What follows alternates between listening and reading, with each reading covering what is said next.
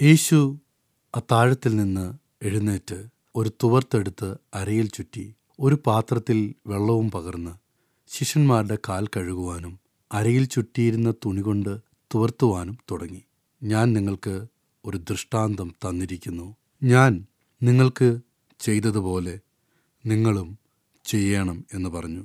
അത്താഴത്തിനിരുന്നു. പെസഹ കഴിക്കുന്നതിന് മുമ്പും പിൻപും പാടാറുള്ള സങ്കീർത്തനങ്ങൾ പാടിയ ശേഷം പാനപാത്രം എടുത്ത് അനുഗ്രഹിച്ച് ഒന്നാമത്തെ പാത്രത്തിൽ വീഞ്ഞു കുടിക്കുവാൻ ശിഷ്യന്മാർക്ക് കൊടുത്തു.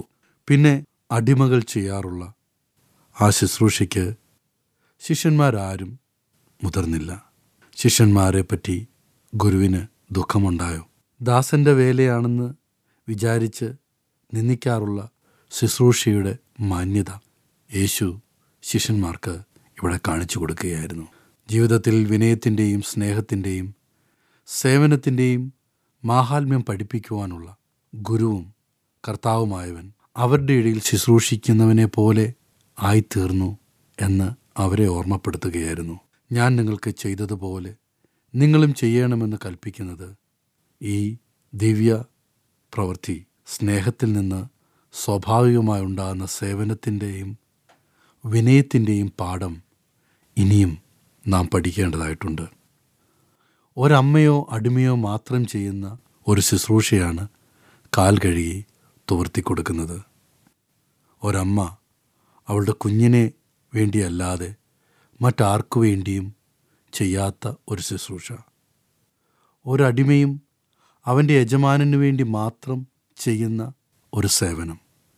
ഒരമ്മയ്ക്ക് കുഞ്ഞിനോടുള്ള സ്നേഹം മൂലം യാതൊരു അപേക്ഷയും കൂടാതെ സന്തോഷത്തോടെ അങ്ങനെ ചെയ്യുന്നു. ഒരടിമയും യാതൊരു പിറുപിറുപ്പും മടിയും കൂടാതെയാണ് തൻ്റെ യജമാനൻ്റെ കാലുകൾ കഴുകുന്നത്. എന്നാൽ ഇവിടെ യേശു എന്തുകൊണ്ടാണ് ശിഷ്യന്മാരുടെ കാലുകൾ കഴുകിയത്? തൻ്റെ കൂടെയുണ്ടായിരുന്ന 12 പേർ തൻ്റെ മക്കളോ യജമാനന്മാരോ ആയിരുന്നില്ല.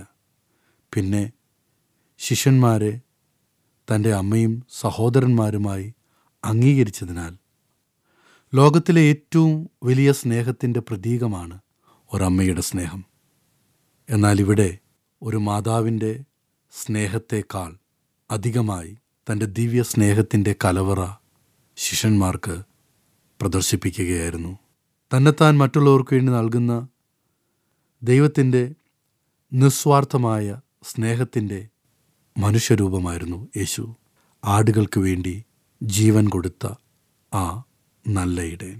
ഞങ്ങളെ വിളിക്കുവാൻ ആഗ്രഹിക്കുന്നുവെങ്കിൽ 098802221957 എന്ന വാട്സപ്പ് നമ്പർ ഉപയോഗിക്കുക.